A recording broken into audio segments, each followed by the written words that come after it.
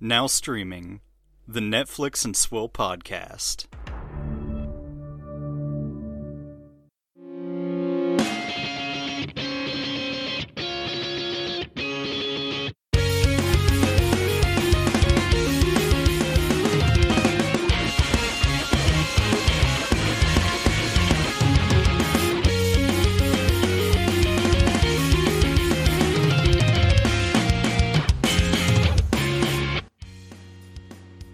Hello, ladies and gentlemen. Welcome to the Netflix and Swill podcast, your source for Netflix news, reviews, and booze. I'm Caleb. And I literally sneezed the second we started the episode.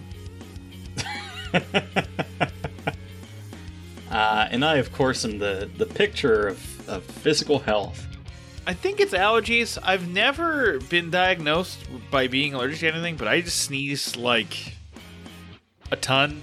Like, if I sneeze once, I'm probably getting sick. If I sneeze a bunch of times, it's literally just allergies. So, it was one big sneeze, and I think I'm dying. So, there it is. Well, we can only hope. It's true. How are you? I'm not too bad. What's new? I had an experience yesterday, Caleb. I watched and live tweeted all of He's All That. Oh my god. Starring Cobra Kai's own Tanner Buchanan. Oh no. We'll talk about that later, but that was an experience that I had that at one point had many people questioning my sanity. You're stunning and brave. It's true. I don't know, how are you doing after last night? Because you seemed annoyed. And even this morning, you seemed annoyed. I was just really tired. I've just been really running myself down and not giving myself the time to sleep. But yeah, we were playing games last night. I just was having really bad luck and couldn't get anything going, so I just wanted to be done with it. And I was like, please sacrifice me on the altar of my own inadequacy. God, strike me down now! Give me cancer now, God! Yeah. I felt bad, because Jimmy did things, and then I did things, and then you would do things up to a certain point, and then we would remove all of your things, and then you would no longer be able to do things. That's fine. Sometimes it'd be like that. I do want to, change up our gameplay a little bit, though. We're talking about, we do like a weekly Magic game, but I would like to do some different game styles instead of just Commander every week. Mm-hmm. As long as you guys are into it. That's fair. I just show up to hang out and listen to you scream and lose your mind. There are things that I don't like. One of them is when people take my shit. I don't like it in real life. I don't like it in games. There's a reason why Change of Heart got banned in Yu-Gi-Oh! The other thing is losing. You do hate to lose. It's my least favorite thing. What's my favorite thing? Swords. Swords. My least favorite thing is Japanese ghosts. Oh, shit! It always blows my mind that's Jake Johnson in that sketch. We really need to do our fucking deep cut lore episode so people know what the fuck we're talking about. It's half true. The time. Now, I have several items on the docket. One being Zardoz, one being Cautionary Tales of Swords, one being Surviving Edged Weapons, one being 13 Ghosts.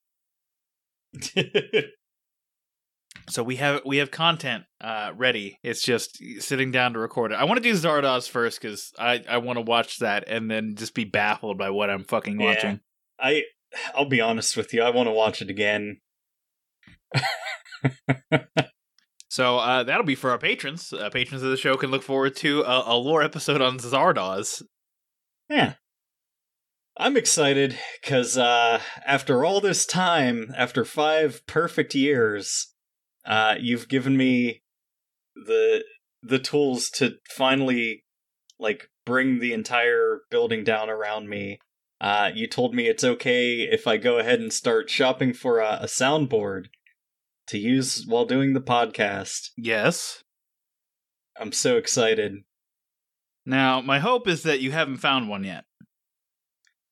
Not yet. All right, because you're supposed to tell me so I can give you the keys to buy it with the show's money. Mm-hmm. But, yeah, everybody look forward to that. And, get ready to to cancel your subscription to us, I guess. I don't know. You'd be like, this is what you spend money on. Oh, okay. So there's 3 things that I want. I've talked to you about 2 of them. One of them is just going to be an air horn going burr, burr, burr. One of them is going to be the Seinfeld bass riff. And then the third one, because it's recently become relevant to us both, is going to be Goldmember saying, "Well, then I suppose there's no pleasing you." I'm fine with all of those. Actually, I'm fine with the first 2. The third one, and as per usual, anytime you can just say a line from a movie, and you want to play a sound drop instead, just say the line from the movie. It's funnier. What if I play it and say the line along with it? That sounds like audio hell.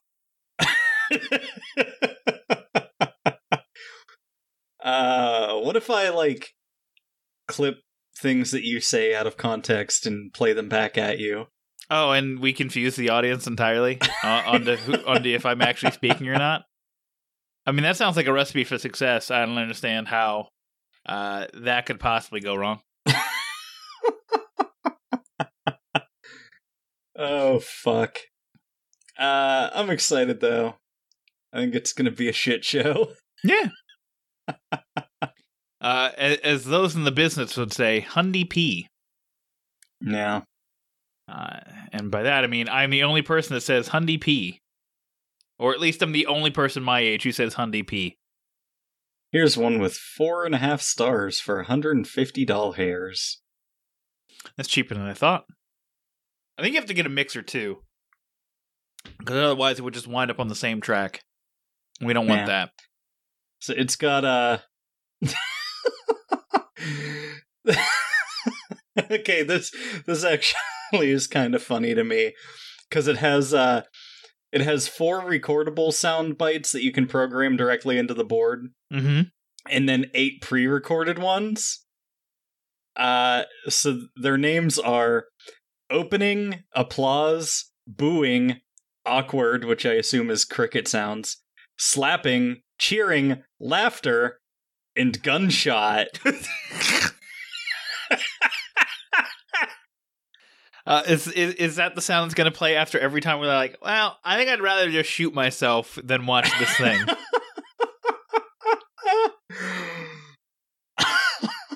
Why gun? Man, you've really given me the keys to the kingdom. What? Remember Power Thirst? like the final random flavor of Power Thirst was gun.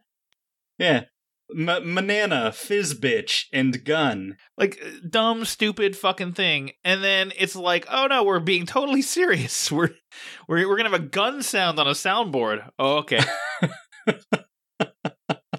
What they really should have is car horns, and then we can just play that sporadically throughout the episode without ever referencing it, and then people in the car will be like, who's honking? What they really should have on there is like a pre-recorded message of Shamik Moore saying, "I'm Shamik Moore and welcome to the Netflix and Swole podcast." Oh, that'd be great. I think you got to pay a little extra for that, though. We'll get there. It's an iterative process. It's true. Hey, we start every show with the same segment sometimes when we feel like it. It's called What's Your Swill? Can we please get some alcohol into my mouth? He hates these cans! Stay away from the can! Dan, do you have any fun swill? I don't. I'm not even drinking. I'm having a coffee and I'm having water. The reason for this is because I forgot to go to the store and get Diet Dr. Pepper, but Ashley would literally fucking murder me if I showed up in my house with another Diet Dr. Pepper. I bought 3 6-packs like last weekend, and then I housed them all before Wednesday. So, as they would say in the classic movie Caddyshack, what are you, a diabetic? To which I would respond soon. In your defense, Diet Dr. Pepper is delicious. That is true. So I did not have a Sandy Kaminsky, but I also needed tonic water. I did not get any, so I can't have my vodka. Did you have a Sandy vagina? I always have a Sandy vagina. Have you ever heard me speak about anything? Well, that was what a lot of vagina changed her name to. Oh, well. That's good for her. You remember when we watched the Austin Powers movies? You remember that? What a thing we did. And then I told you that if Austin Powers came out today, he would be from 1991. And then you aged 40 years in a heartbeat, like Matt Damon at the end of the Sad Boys movie about the big fight that they did in Germany. I'm like Matt Damon in Cuisine. I'll talk about it a bit later on in the show too, because like inside baseball we have a guest, so we already recorded the middle segment and review. So like, yeah, way back in the timeline of Netflix and Swill, I got a bottle of booze called Tortilla Tequila because I thought it was funny, and I'm trying to destroy it because it's still just been like dogging my steps everywhere I go. So I'm having a margarita with Tortilla Tequila. See, I didn't realize you still had it. I assumed you bought a new bottle.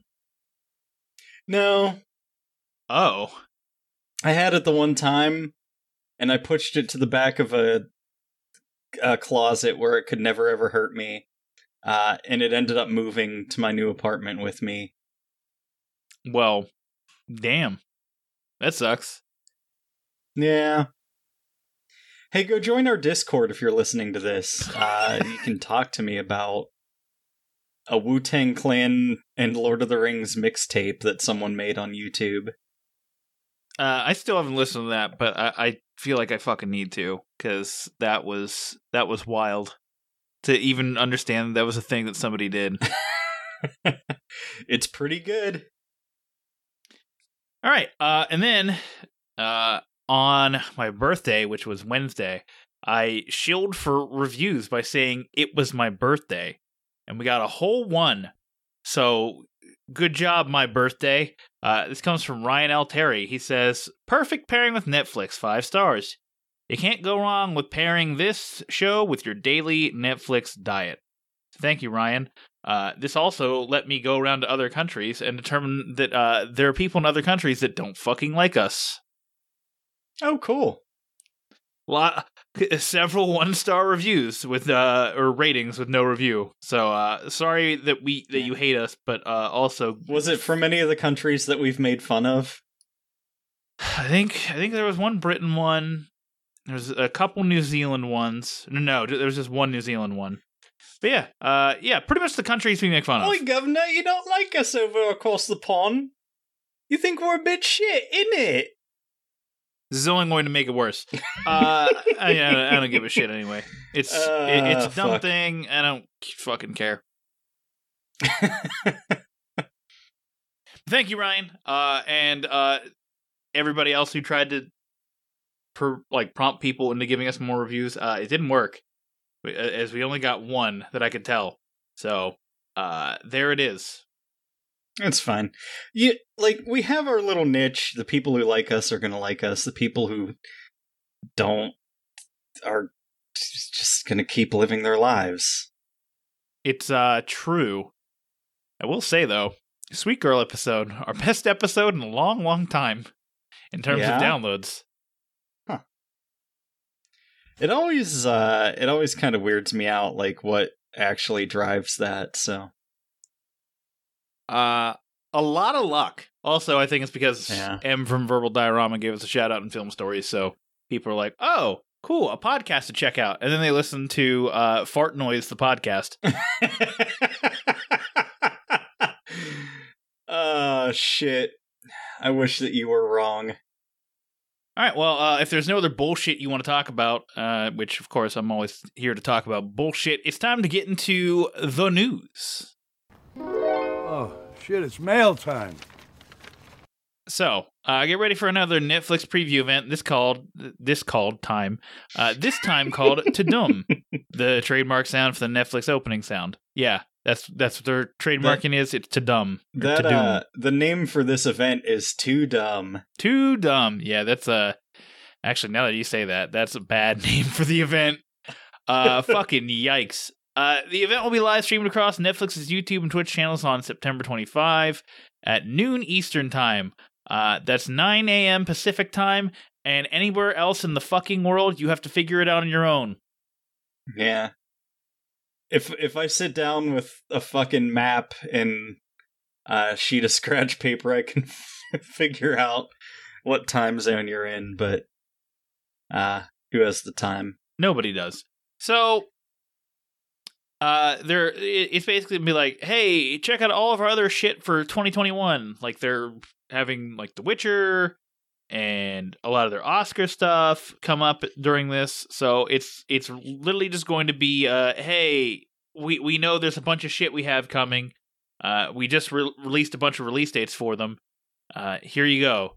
These are going to be the previews for them. You're going to get to know them very early before we get into the fourth quarter. Okay. There is co-streaming for that, so if I can get it, might do a co-stream of that thing on Twitch, where basically I like put a webcam over top of the thing with my face, and then I watch the thing and comment on everything. Most of my commentary is gonna be like, "This looks like shit." A series of shit. Get me another one. Yeah. Maybe I'll do a stream of me commenting on you commenting on it. And then Gerald can do a stream of you commenting, of me commenting on the actual stream. He would just do a rapid reaction to it. That's actually more true. We love you, Gerald. You're a joke to us, Gerald. Come on. It's not like he's Bill.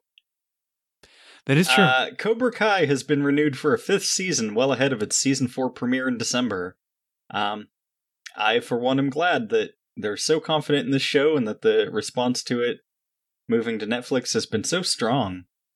I like nonsense karate punchy children show. Yeah, it's dumb fun. You know, sometimes you just need dumb fun shows that work, and that is one of them. I don't know. It just sort of makes me like travel back in my mind to a simpler time where like fucking everything was about people doing karate flips in the 80s, man. I was there. What a fucking time. All right, and much to my rage, Manifest, that show about the thing, where, like, I think it's basically just, like, fucking Lost, but recent, I don't know, has been saved by Netflix and been given a 20-episode 4th and final season.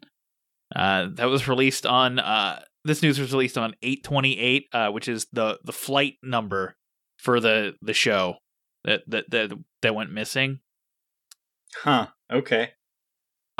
So there it is. Dan's mad because he doesn't like the people on Twitter having power. I don't know. They did it with Lucifer. I guess they did it with Cobra Kai. I don't know if that show was just going to be done when Netflix picked it up or what, but they'll save everything but their own shows. That's true. Although, at least the numbers back this up. Like, the Nielsen numbers basically state that Manifest has had more viewing hours than any other show. Like, yeah. I think if you combine the next 6 in the top 10 of Nielsen numbers, Manifest is, like, a little bit, like, in that same ballpark. So if it's as popular as the next 6 shows combined, that definitely says something about the fan base. So at least there's just like, it's not just like, hey, it looks like we're giving in to everyone on Twitter. It instead is like, hey, we're giving in to everyone on Netflix who actually is watching this shit. Yeah. I guess that you could say that this was Manifest's destiny. Gunshot sound. Crickets. For people who aren't from the United States, Manifest Destiny was the idea that we would not stay in the original 13 colonies and that we would expand west from coast to coast. Committing genocide against the native population. It's true. It's actually what happened. It's sort of a mood killer, so let's switch segments. Where's the car crash sound drop? I need one that's just like a bomb falling, like.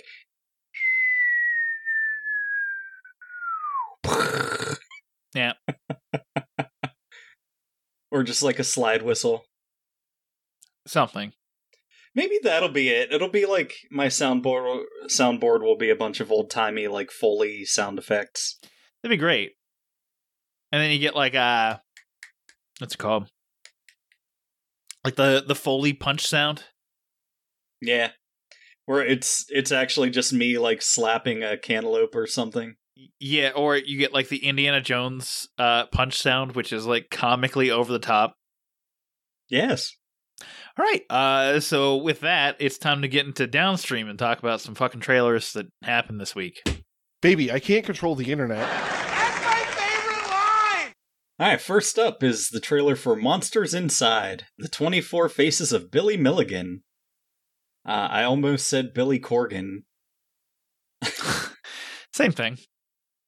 Have you ever seen someone change personalities right in front of your eyes? James McAvoy and Split. Yeah, it's true. Monsters Inside, the 24 Faces of Billy Milligan, only on Netflix, September 22nd. In the late 70s, an accused serial rapist claims multiple personalities control his behavior, setting off a legal odyssey that captivates America. Uh-huh. What did you think of this trailer? I don't know. It looks dumb, honestly. I don't give a shit. It's another serial killer thing where everyone's going to be like all over it, and I'm going to be like, I don't give a fuck. And then it's going to be a popular enough thing that they mention on Twitter. I'm like, oh, yeah, I remember that show. The show exists. Yeah, it looks fine, I guess. I don't know. Also not really my wheelhouse, so...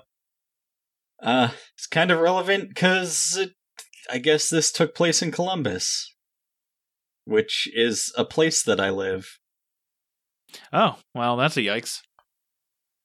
Good luck. All right, next, we have the trailer for The Starling. After Lily, Melissa McCarthy, suffers a loss, a battle with a territorial bird, the starling, over dominion over her garden provides an unlikely avenue for her grief and the courage to heal her relationships and rediscover her capacity for love. That was read so weirdly because I, for some reason, have lost the ability to read. Yeah. Chris O'Dowd's in this, so we're probably watching this, right? What was the date on it? September 20 or 23, 24. Yeah, so probably. I don't think we have anything for that. Let me check this. Sketty Van Halen. We have nothing. So, plugging it in. Done. I don't know. This it looks like actually a pretty decent movie. I'm not wild about Melissa McCarthy because I don't think she's funny, but this is a dramatic role for her, so we'll see. It's about a couple dealing with loss and trying to move past it. So Melissa McCarthy and Chris O'Dowd have a baby, and then like they lose their baby. Yep. And then like she's trying to move past it and grieve in her own way, and I guess Chris O'Dowd's character is like in a psychiatric hospital, like he had a nervous breakdown or something, it seems like, but I don't know, it's we don't see enough movies about, you know, people living with loss and like getting past grief and stuff. Like there's still kind of the cultural thing of like just fucking man up, you know? Right. I don't know. This looks pretty decent, actually. And also Yeah. Timothy Oliphant's in it. Yeah, looks like he's a bit role. So that'll be interesting. Yeah, pretty much exactly what you said. I'm intrigued. Next trailer is for Intrusion. When a husband and wife move to a small town, a home invasion, and leaves the wife traumatized and suspicious that those around her might not be who they seem. Frida Pinto and Logan Marshall Green star in Intrusion, directed by Adam Selke, only on Netflix September 22nd. What did you think of this? So, I'm trying to find the movie that I watched that reminds me of this. Stars the girl from Riverdale. Basically, she inherits somebody's house because she was nice to them before they died. And then people come in and try to fucking kill her and take back the house for some reason. It reminds me of that. And that movie sucked. So I'm expecting this movie to be exactly the same. Although it's got Logan Marshall Green, who is Tom Hardy, and he's normally decent in most of his stuff. Okay. What did you think? I don't know. It looks like a fine thriller. For some reason, I kind of got, like, Invisible Man vibes from it. Like, Blumhouse's Invisible Man from, like, I guess early 2019. It was the movie that I tried to go see in theaters and couldn't because suddenly a pandemic. Yeah. That was actually early 2020. And I know that because that's the last movie I saw in theaters with Gerald. Well, before we went to see Army of the Dead, but that's right. Sorry, time is dilating in a strange way. It's been a hard year. It's okay. We're in dead space. It's fine. Yeah. But I don't know. I think the reason that it reminds me of that is just because, like, the house is similar, I guess. Sure. Which is kind of a superficial way for me to be reminded of that, but it is what it is. Next up is the trailer for Chicago Party Ant, an adult animated series.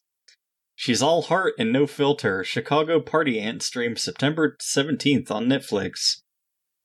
Chicago Party Aunt Diane is an idolized troublemaker with a talent for avoiding adulthood and a soft spot for her soul-searching nephew. What did you think of this hilarious trailer?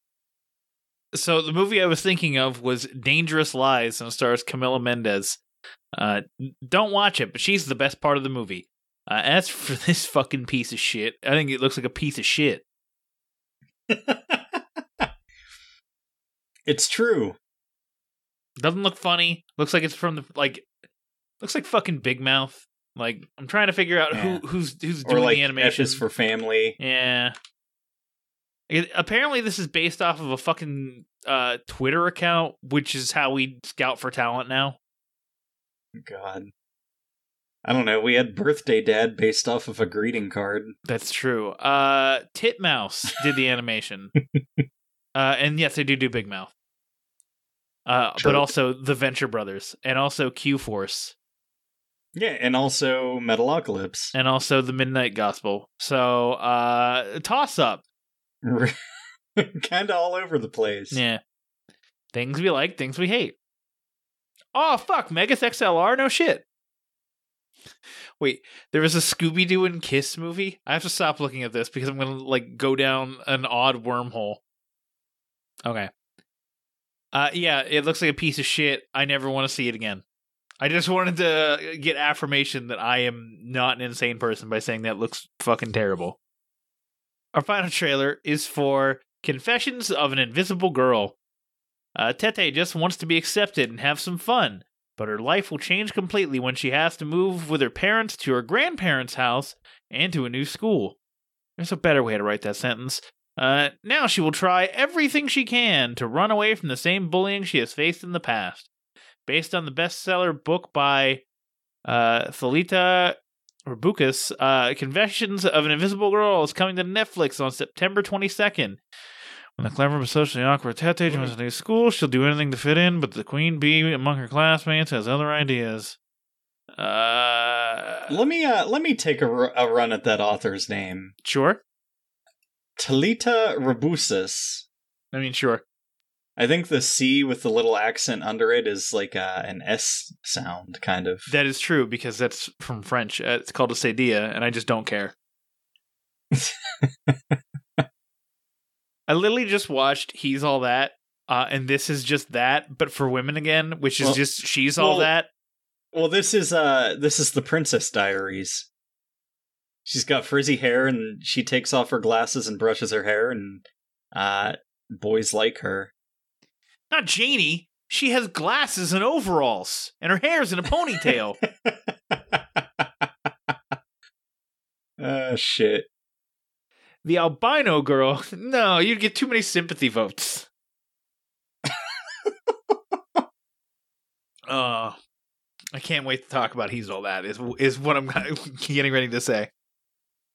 Yeah, it's, again, the ugly duckling genre of movie. If you like that, have fun. I do have fun. Okay. So with that, it's time to get into some shit we watched this week in Quick Hits.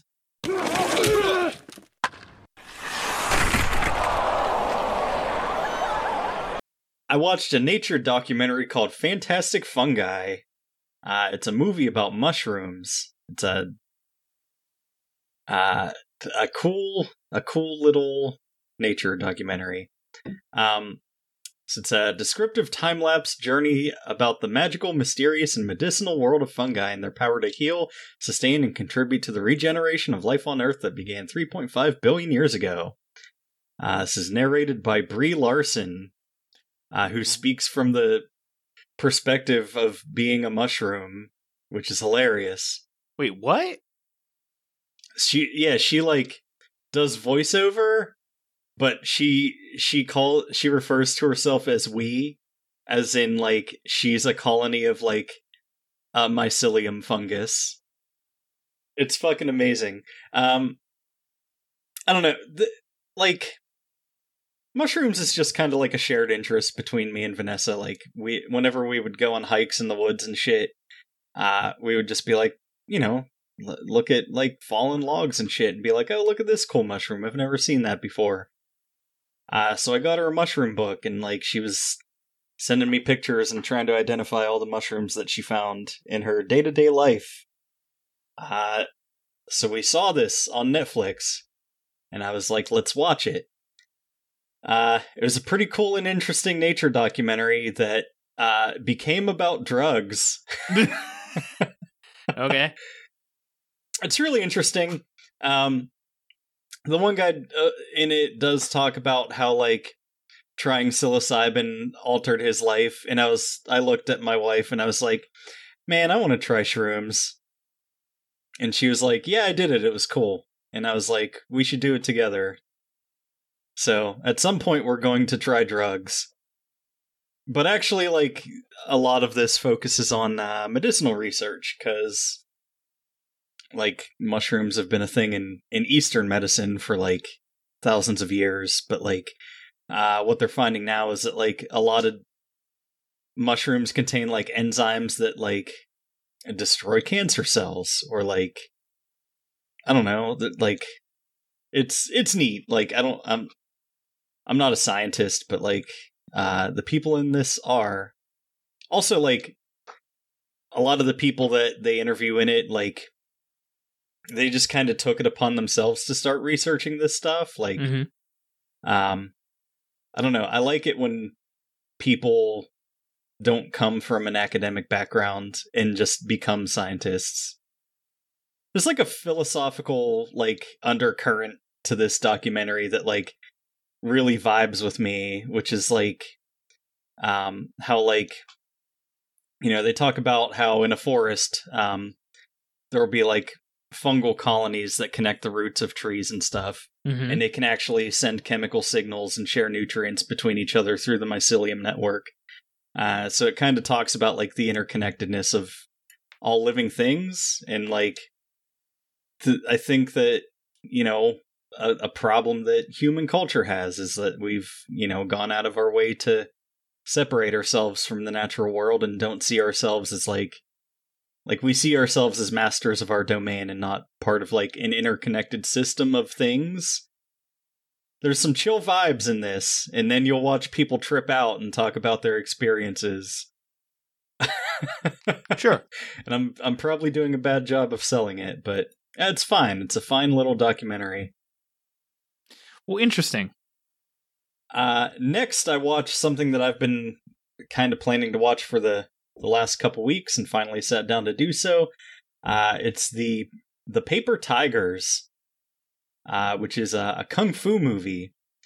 It's about three guys who were kung fu prodigies when they were kids, and they kind of got out of it, and now they're all just washed up middle-aged men, and they have to like their old Sifu who taught them kung fu is found dead, and they find out that like after these three like kind of abandoned the path of martial arts, that like their Sifu took on another student, and he ended up like joining the dark side and like probably murdered their Sifu, so now they have to track him down and contend with that. So it's Seismanos. Sort of like Seismanos, sort of like Cobra Kai, because like, or at least the adult storylines in Cobra Kai, because like they're just old and not good at it anymore. Sure. So, yeah, watch these three grown men get their asses handed to them. It's actually pretty funny. I liked it. I'd give it 3.5. Okay. Interesting. Yeah. And then I've been rewatching Final Fantasy XIV Dad of Light, because I still think that that's like one of the funniest ideas for a thing ever. It's about a Japanese young man who, like, his dad quits his job unexpectedly, so like the kid convinces his dad to start playing Final Fantasy XIV so that he can anonymously play the game with him to try to learn more about his dad and reconnect with him. It's a stupid premise that they take really seriously, and it makes me laugh. Well, okay then. What did you watch? All right, it's time. He's All That. I did a live tweet along. It was probably the most enjoyable part of the movie. So, He's All That.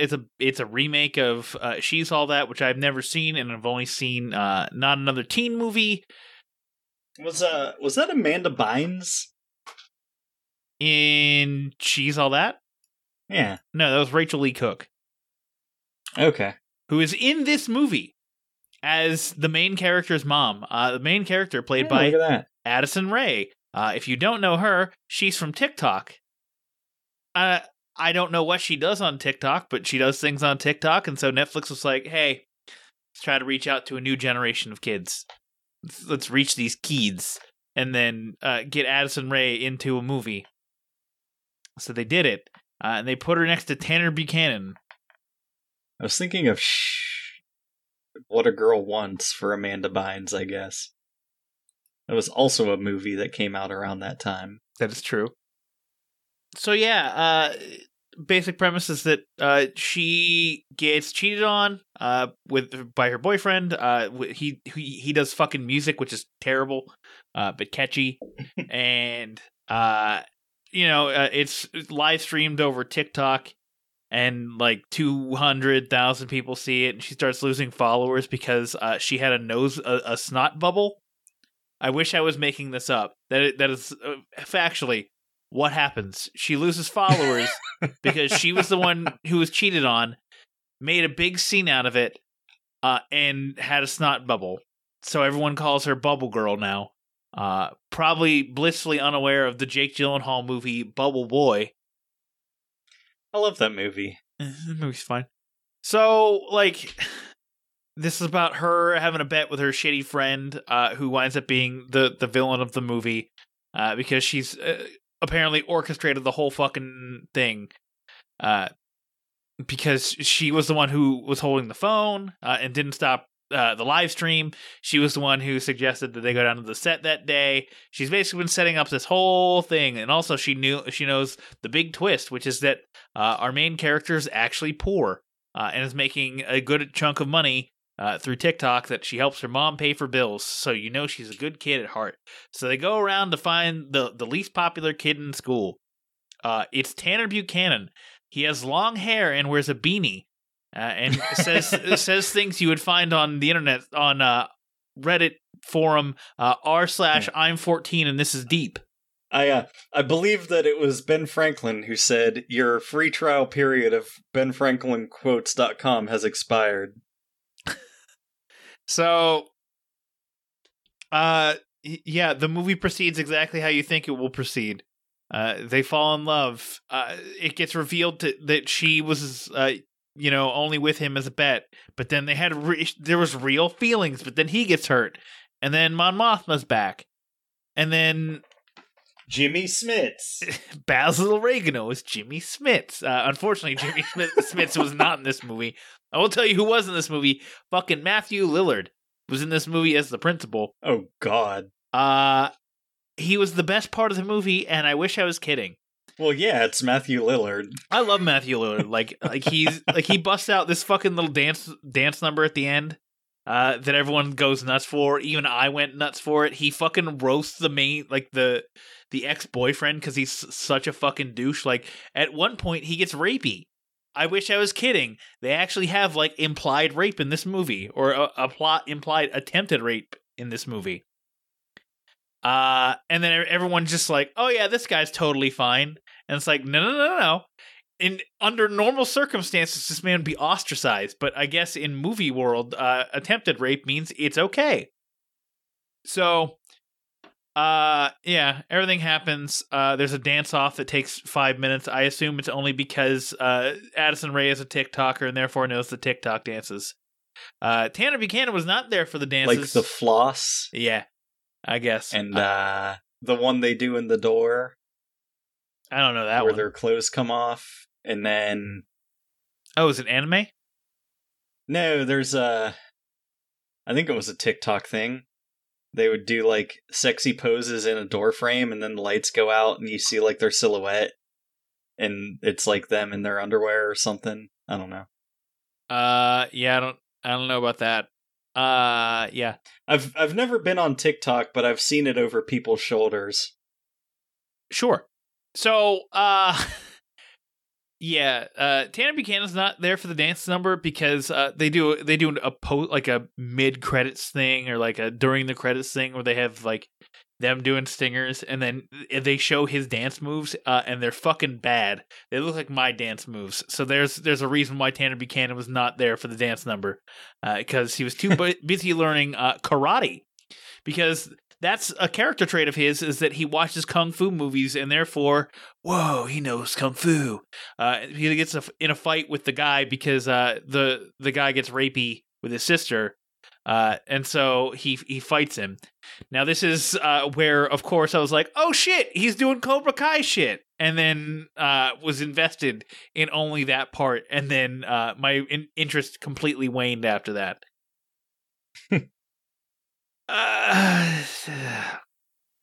It's a show. It's a movie that I watched. It's bad. Addison Rae is a bad actress. She did an interview and she was like, people don't want me to be an actress. I'm like, no. We want you to be, if you want to be an actress, that's fine. All we want is for you to be a good actress. And she's not even that. She's barely passable. It's not that we don't want you to be an actress. We just don't want to watch the movies that you're in. Right. And I mean, but the thing is, she's not the worst part of the movie in terms of acting, because Kourtney Kardashian shows up.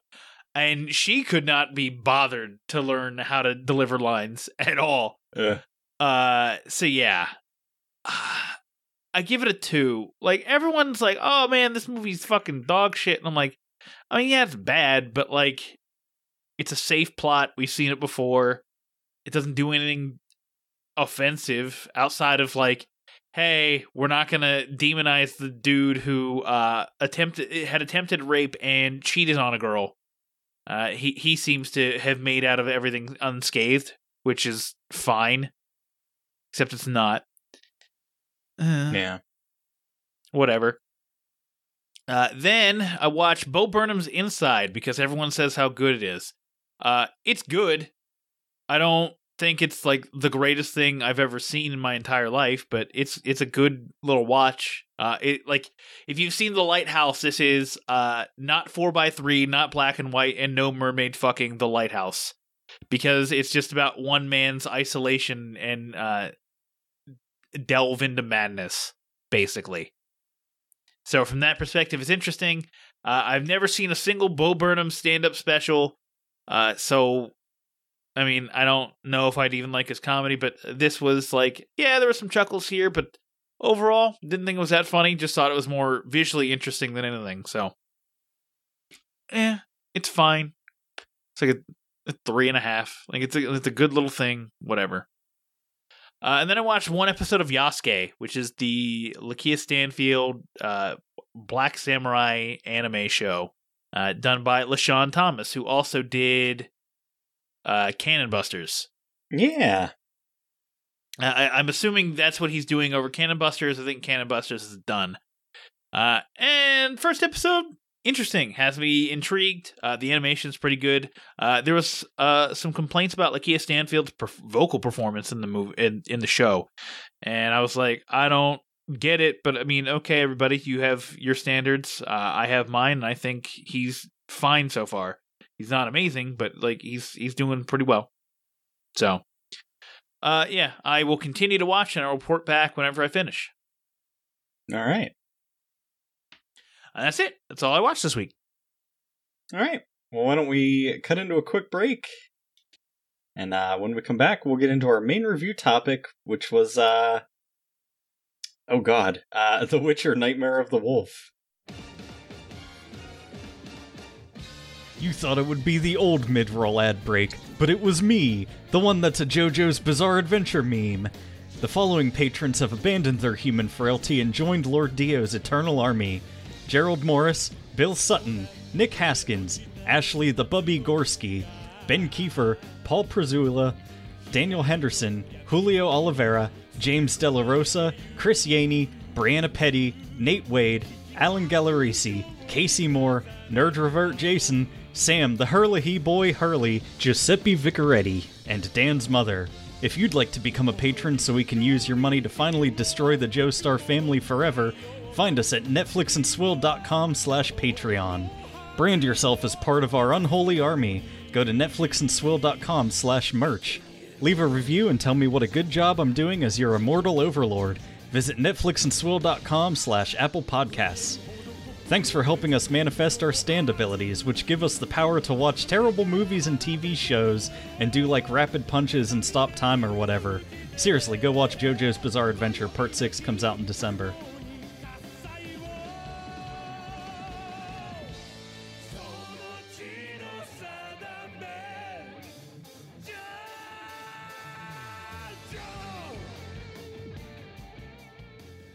Welcome back, everybody. Caleb, it's time to get into our main review topic for The Witcher: Nightmare of the Wolf. But before we do so, it's time to introduce our guest. It's Mr. Sam Hurley Boy of Movie Reviews in 20 Qs. Sam, welcome to the show.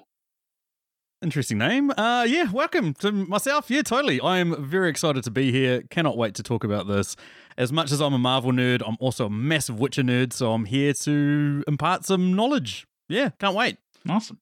Just let the boy review movies in 20 Qs. Exactly. I don't know if anybody other than Dan and I remember the Hurley Boy sketch from Saturday Night Live, but it's influenced us greatly. Yes, so much so that it was our first podcast promo. And everyone thought I was doing a Chinese boy accent, but I was doing an Adam Sandler impression because he does a Chinese boy accent. Right. Flew over my head.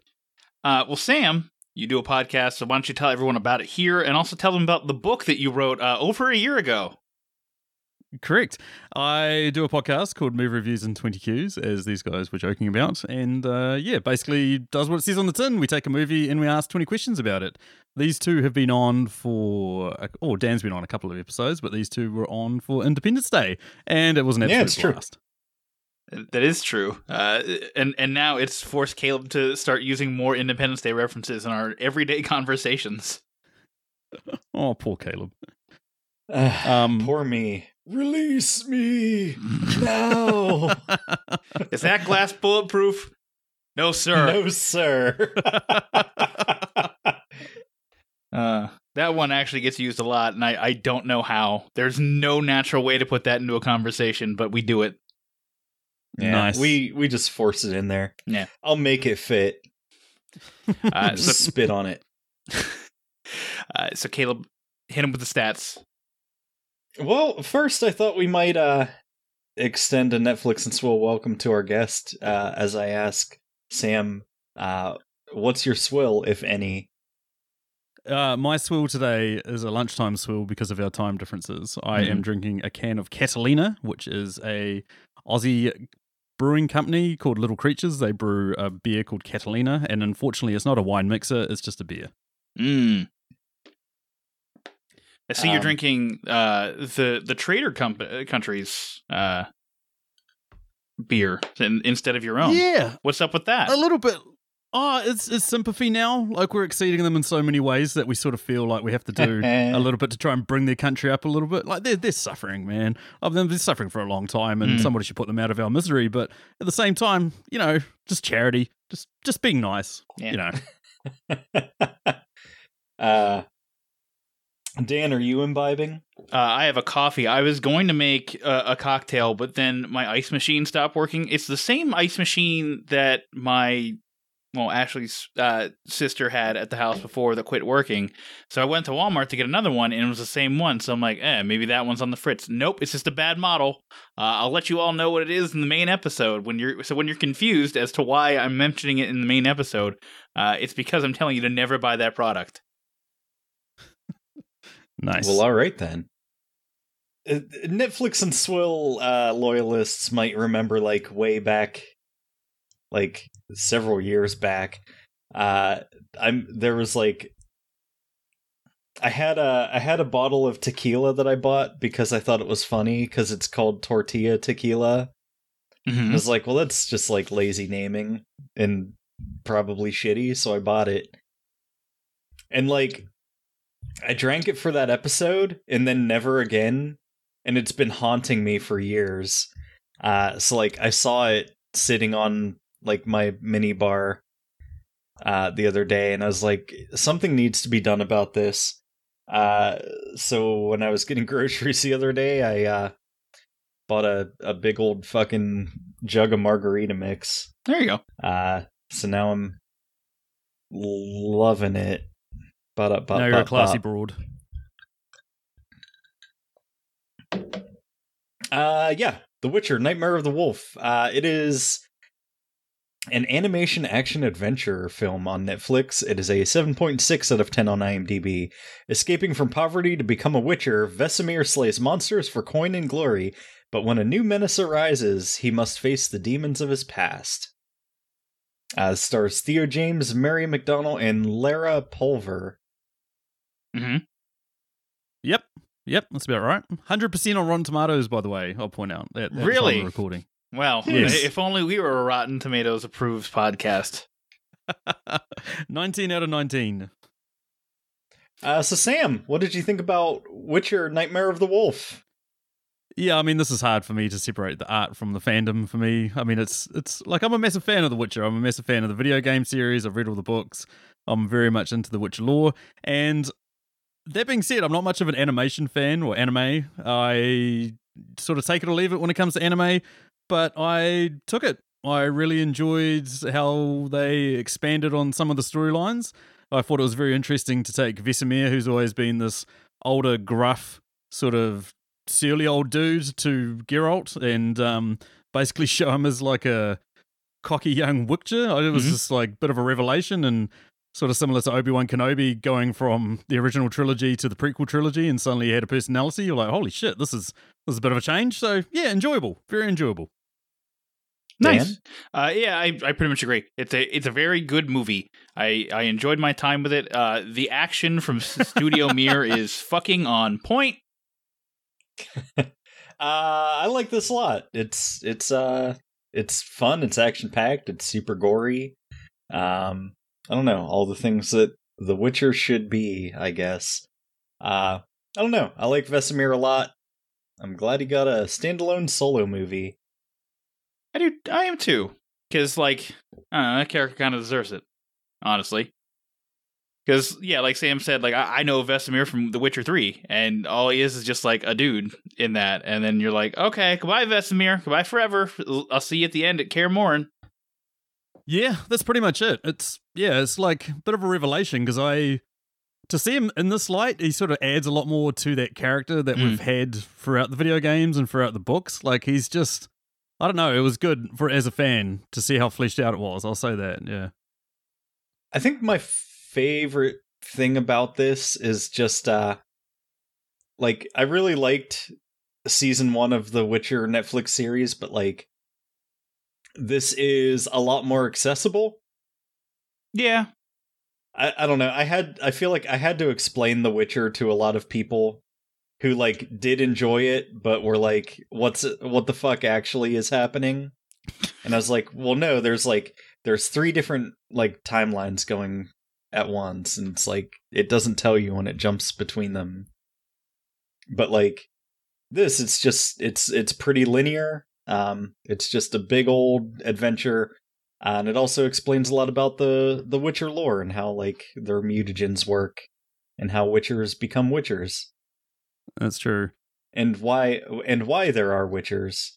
I certainly feel like this one benefits in the timeline jumps in the fact that you're not having the same character. So that was, like, the hardest part about Henry Cavill being Henry Cavill in every timeline jump is, like, he looks exactly the same, whereas in this you actually see a young Vesemir, like you see a boy and then you see an adult.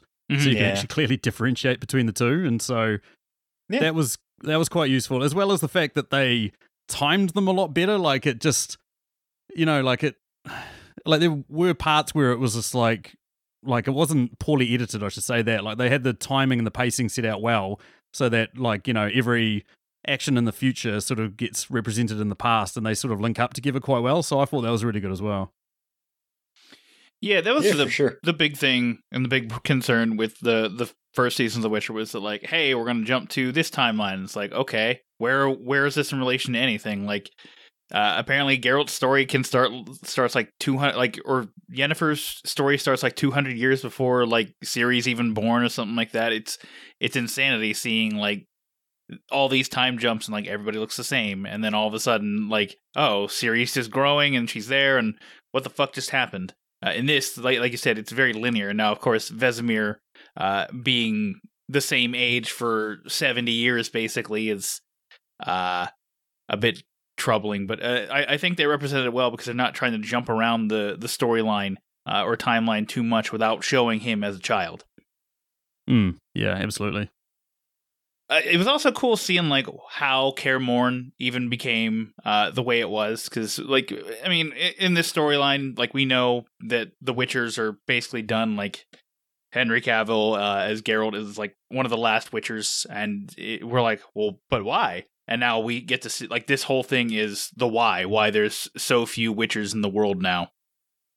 Yeah, I like that as well, because it's certainly represented in the game. Like, you don't come across any other witches aside from your bros, and they're usually, the only time you really come across them is back at Kaer Morhen, although there are other schools of the Witcher, and so you do come across one of them, I think, in Witcher 3, and there's the one main one during Witcher 2, so it is quite good to see how just, like, the public perception of these guys just turns, especially with the event in this, and, you know, like, the news of them and stuff like that, because they are, like, universally hated pretty much by the time Geralt's rolling around, and, you know, even though he's saving people from, like, trouble left, right, and center, they still hate him, and so that was cool. The one thing I didn't like was they have the different trials that they use to make the boys become witches, and so there's the trial of the grasses where they take the medicine and then they start going all hallucinatory and all that sort of stuff. The one I didn't like was the trial of the medallion, which in the books is basically like they have to go up this path and convince this rock troll to let them past, or or sneak past him and then convince these other trolls that they're fine, all that sort of stuff. I like that, but in this, it was just like, we're just going to dump a whole bunch of kids in the middle of a swamp and have them run through the swamp.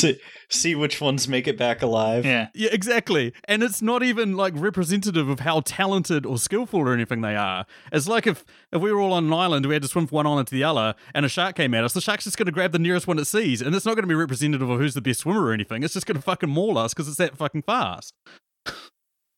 Yeah, I don't know. If you're being chased by a bear, you don't have to outrun the bear. You just have to outrun your friend. That is true. But if you're trying to outrun a horde of bears, well then, good luck. Yeah, just have to outrun a horde of your friends. Yeah. But yeah, fortunately, Vesemir had that.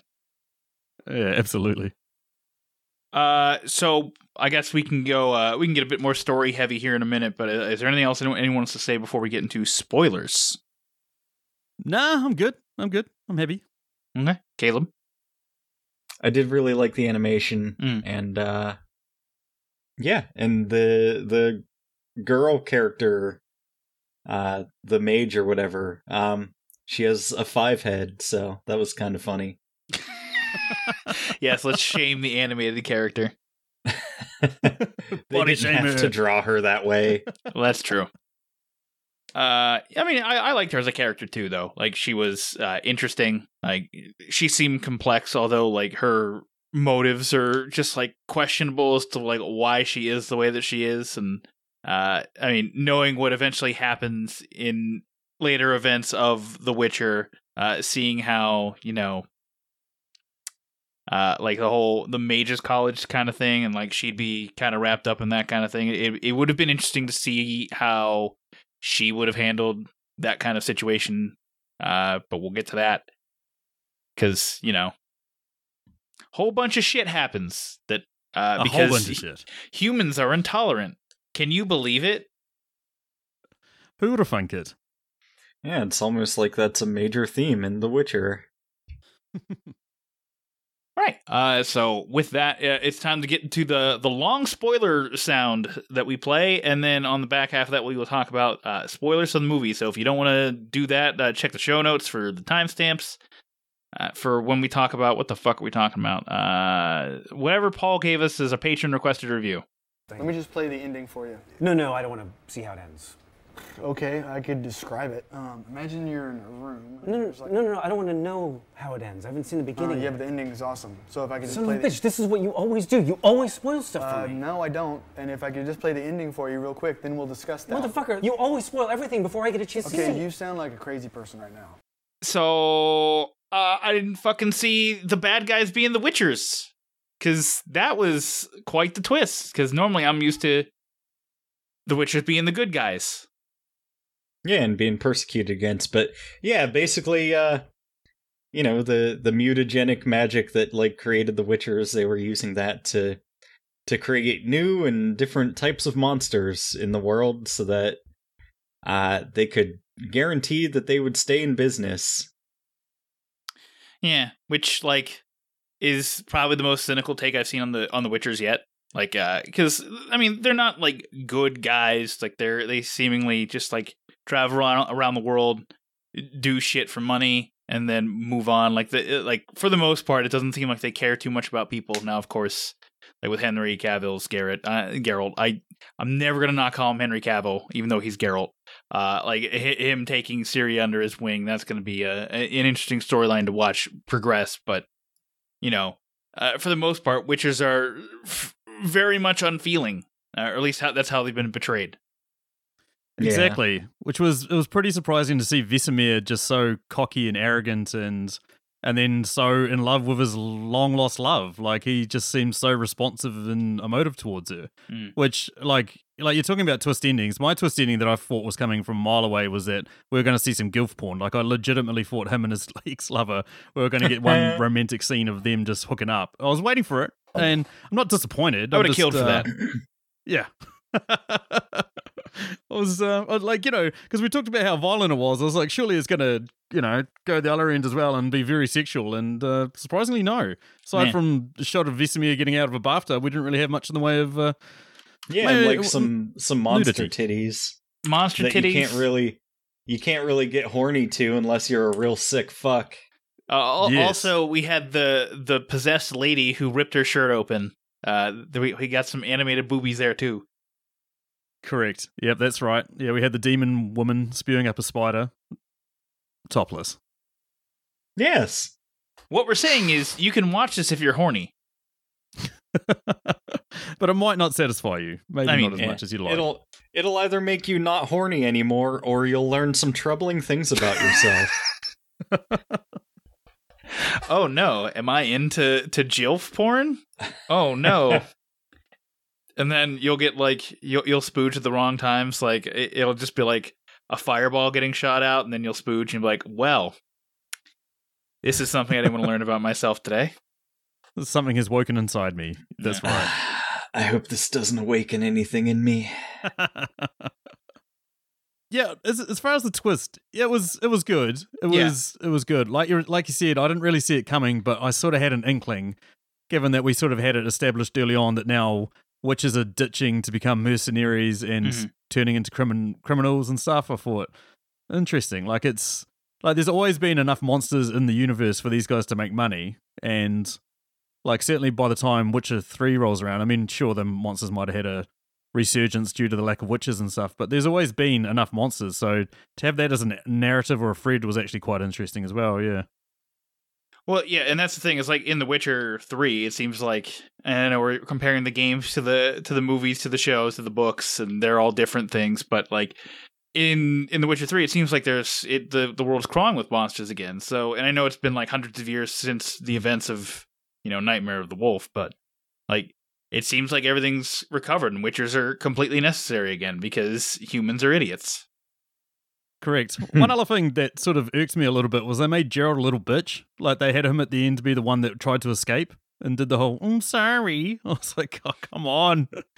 There's fanboys out there that are going to lose their shit over that. Yeah, I mean, I don't know. See, I thought it was kind of a clever twist that like the little kid at the end was Geralt, because like, well, I don't know. I just thought it was interesting because I never would have guessed it because the kid has a shaved head instead of a long, majestic mane of hair. Yeah, I thought it would have been Lambert or something, and it was not. It was, our protagonist that like everybody who's like a fan of The Witcher is so familiar with, and seeing him be cowardly in a way, I mean, it leaves him room for growth and lets you understand that he goes through a lot to become the Witcher he is in other mediums. I legitimately thought he was going to become the last Airbender. I will say, I did not expect an illusion within an illusion. Never expected that shit. That was awesome.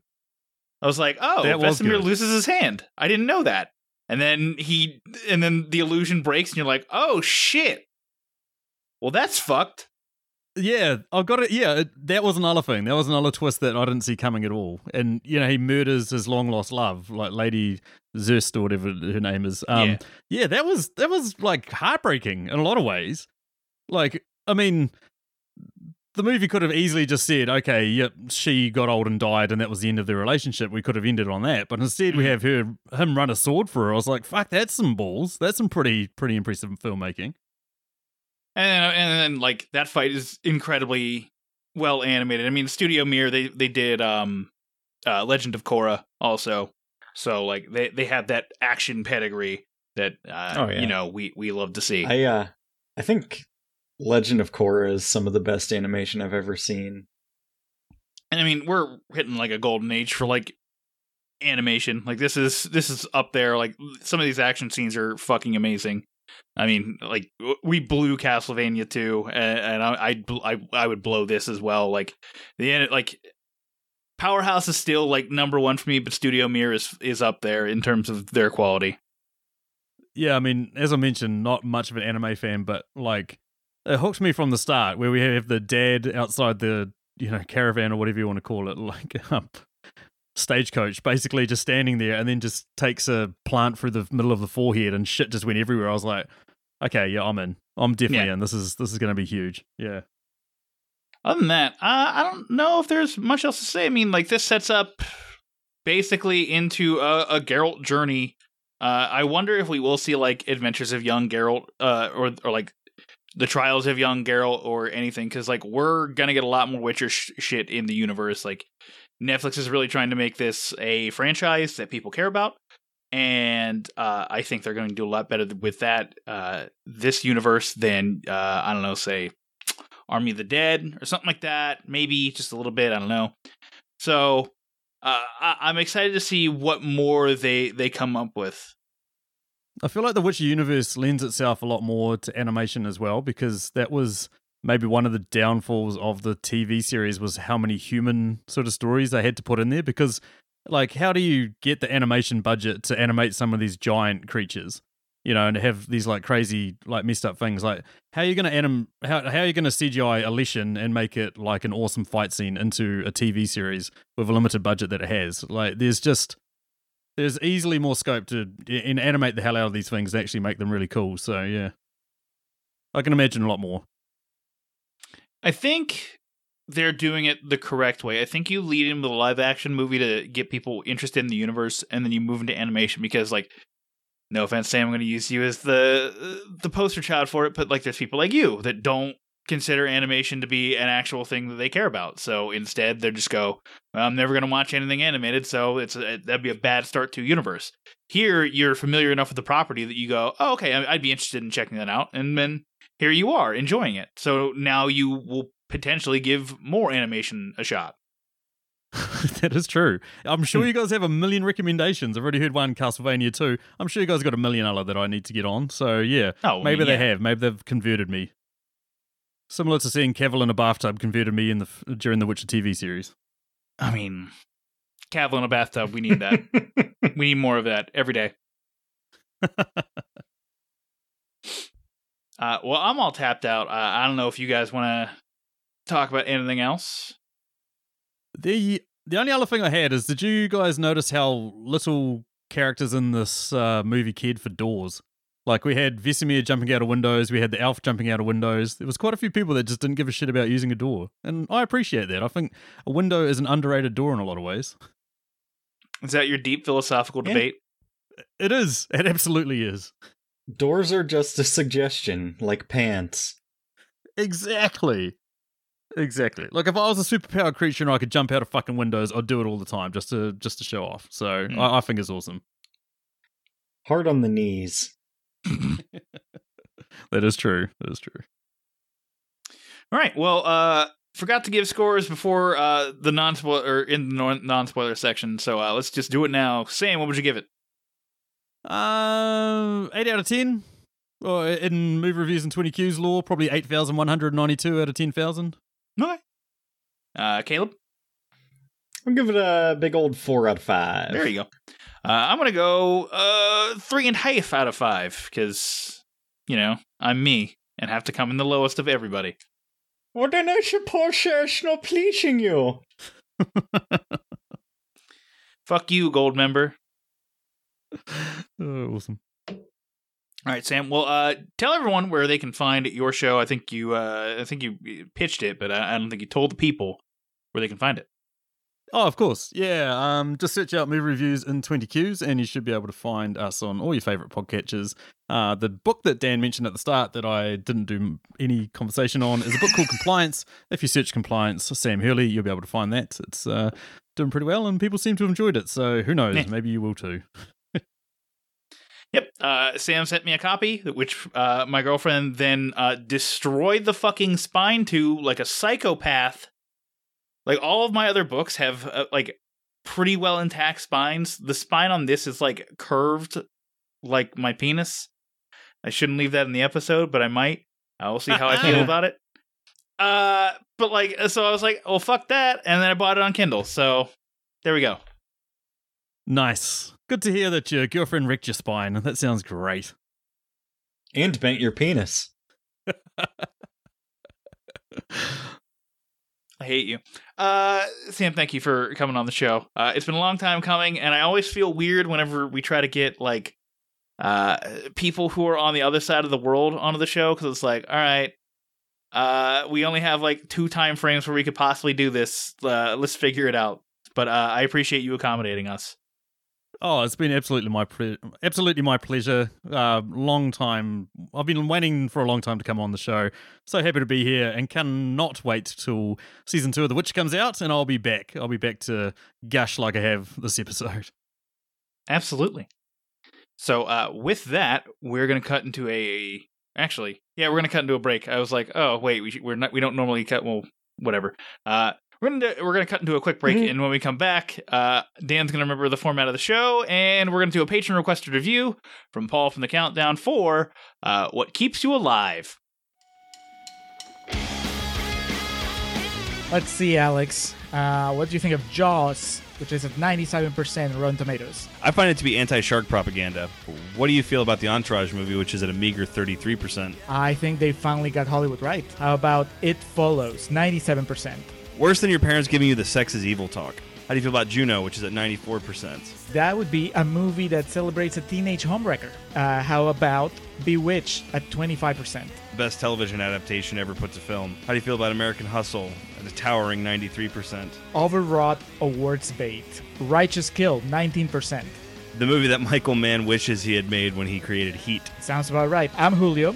I'm Alex, and we are the Contrarians. As you can tell, our thing is that we rage against the Rotten Tomatoes machine, regardless of what we really feel. Find us on Apple Podcasts, SoundCloud, Stitcher, TuneIn, Facebook, Twitter, we're everywhere.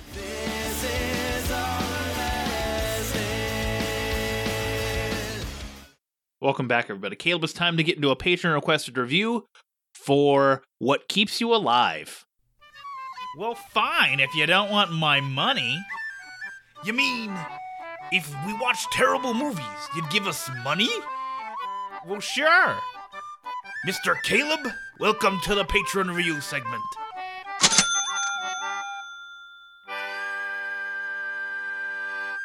What Keeps You Alive is a horror thriller film from 2018. Majestic mountains, a still lake, and venomous betrayals engulf a female married couple attempting to celebrate their 1-year anniversary. It's 5.7 out of 10 on IMDb, and this was sent to us by Paul, go figure. What did you think of What Keeps You Alive?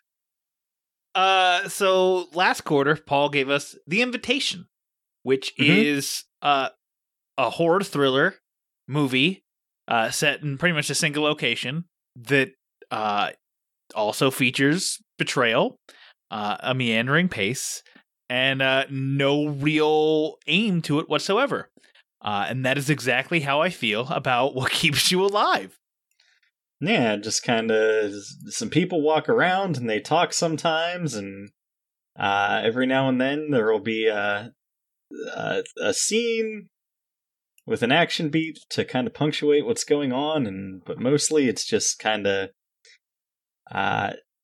saying, I'm gonna kill you, don't kill me, and then they don't kill each other till the very end, because you have to fill out 100 minutes.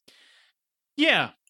I think it's like a 40-ish minute short movie. I think it works. I think I would come across it more favorably. However, about an hour in, we have a potential clean break from the plot that could just be the end of the movie right there. But they don't take it. They're just like, well, we got to send her back to get revenge for her attempted murder for some fucking reason. Yeah. If you're ever in a horror movie situation and you're in a car driving away, don't fucking turn the car around and go back. There's no reason to. None at all. I wanted to like the movie. I was actually like pretty invested up until when they're both rowing across the lake. Yeah, and there's a high-speed boat chase. Yeah. I mean, like, that was... It wasn't shot well. They had a POV shot from, like, the end of an oar, and I'm just like, oh, you're just showing off that you have this, like, little camera that you can shove on anything. Okay. Oh, yeah, you bought a GoPro. Good job. Yeah. And you see that, and you're like, I don't like that. Like, I don't love this. I don't either. I just wanted it to be over after a certain point. I just wanted them to understand that, like, hey, we get it. your movie you wanted to do something. I don't know what it's trying to say with the ending of her going back and then killing the wife. I don't get it. It just it doesn't make any sense. So it basically lost me from that point. I was like, okay, it's fine. I'm fine with it. And then it just kept going, and I'm like, okay, it's just getting worse. That's all I have to say about that. Speaking of the boat chase scene, like before that, because the one woman is trying to kill the other woman, and the one woman who's standing on shore has a gun, and starts to shoot at the other woman who's about 30 feet away on a boat, and she misses twice, and then says fuck, and decides to chase her down on her own boat for some reason. Why is that? Add tension. Because, I guess it's not tense enough if you have her just try to snipe at her from shore. And also you need the scene where they get the neighbors across the lake involved. Yeah, well, also, you need to have the scene a little bit earlier in the movie where it's, shows them shooting or whatever, and I don't know, it was, the girl who's the killer, was she really good or really bad at shooting? I don't remember. She looked like a tactical person who had been in the military with the way they were shooting. She basically starts walking forward and just bolt actioning these cans down. And you're like, oh, all right, that's a bit strange, but we'll move forward. The point is, this movie's dumb, and Paul, you did a bad job. It's true. I'm sorry.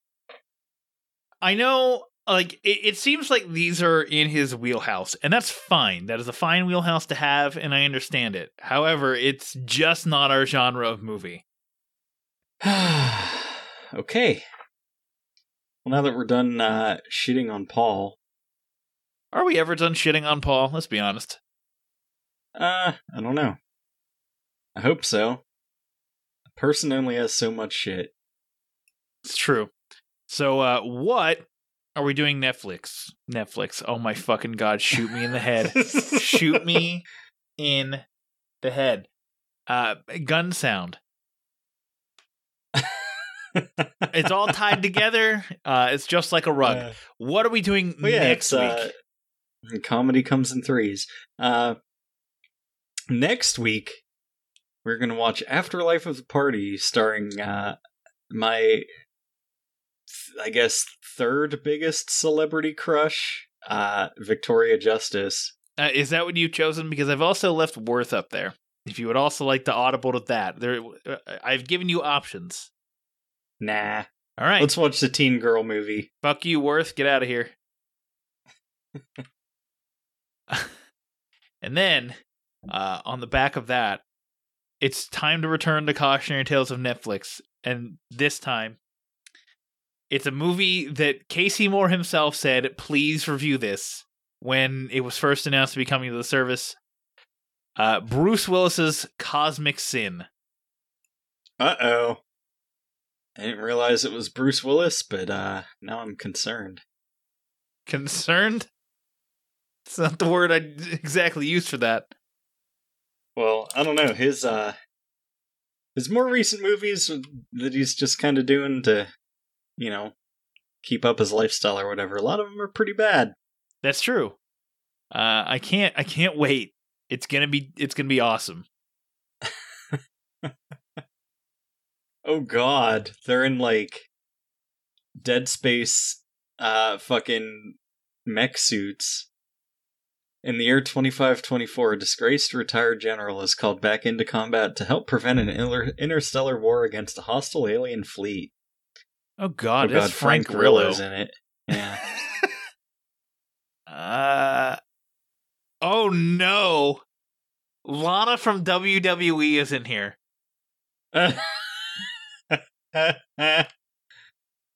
Shit. I can't wait to see this now. Oh god, Costas Mandalore. I hope everyone remembers him from the Saw franchise. Tell him stuff, Dan. You can find the show at netflixandswill.com. It's your one-stop shop for all things Netflix and Swill. That includes where you can find the podcast, where you can find our social medias, pretty much anywhere at Netflix and Swill, and our Patreon page where you can contribute to us at any level, and then you can force us to watch stuff like Paul did. Also, thank you to Space Weather for the use of our theme song, Bitter, which is our feelings with Paul. One day, Paul, you'll redeem yourself. It won't be this quarter. Who made us watch The Squid and the Whale? Was that? I think that was Nick. Okay. Because that's a Noah Baumbach movie. Yeah, I think Paul had one that was like really good that we liked a lot. And then a bunch of these. Yeah, remember when he had us watch Temple, even though he knew it was bad? Oh my god. I try not to remember when he made us watch Temple. That's it. Thanks for sticking around. Until next week, this is Caleb saying we'll see you next Tuesday.